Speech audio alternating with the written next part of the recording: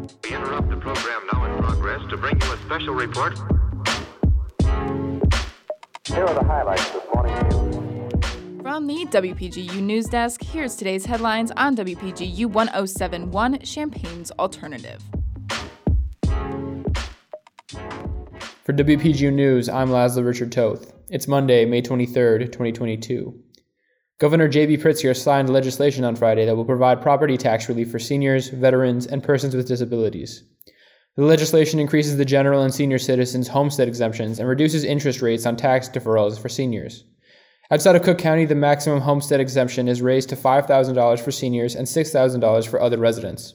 Additionally, the law allows for the automatic renewal of both homestead exemptions for certain people with disabilities and exemptions for veterans that are permanently disabled. The veteran exemption also includes the spouses of a deceased veteran. Governor Pritzker has stated that this legislation takes another step toward easing the burden of property taxes for the state's most vulnerable residents.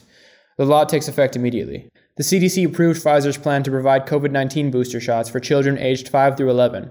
The child must have received their second vaccine dose 5 months before to be eligible for a booster. The Champaign-Urbana Public Health District will be vaccinating children in this age group from May 23rd through June 3rd, with the exception of May 30th. CUPHD will be vaccinating at 201 West Kenyon Road in Champaign.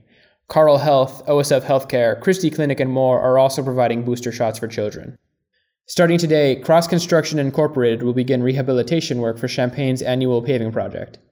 The project includes grinding off the old surfaces of streets and paving them with 1 or 2 layers of asphalt. Some areas of damaged concrete curbs and sidewalks will also be replaced.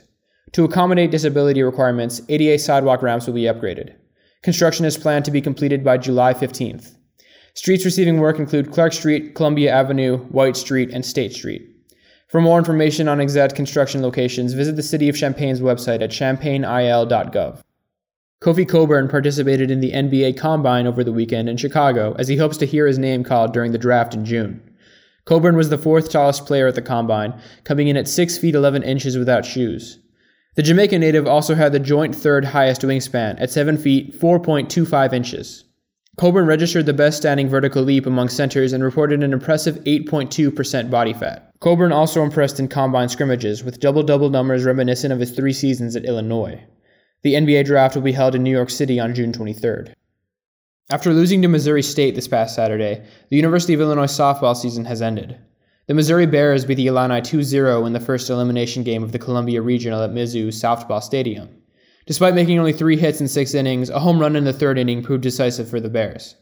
This is the 5th in a streak of losses the Illini experienced this season. Contributing reporting for this newscast was provided by Daniel Villarreal, Tara Mabasher, Madison Holcomb, Jackson Janes, and myself. Our political editor is Avery Bowen, our science and technology editor is Hassan Husseini, our regional editor is Josie Alameda, and our sports editor is Jackson Janes. Our deputy news director is Daniel Villarreal, and our news director is Madison Holcomb. For WPGU News, I'm Laszlo Richard Toth.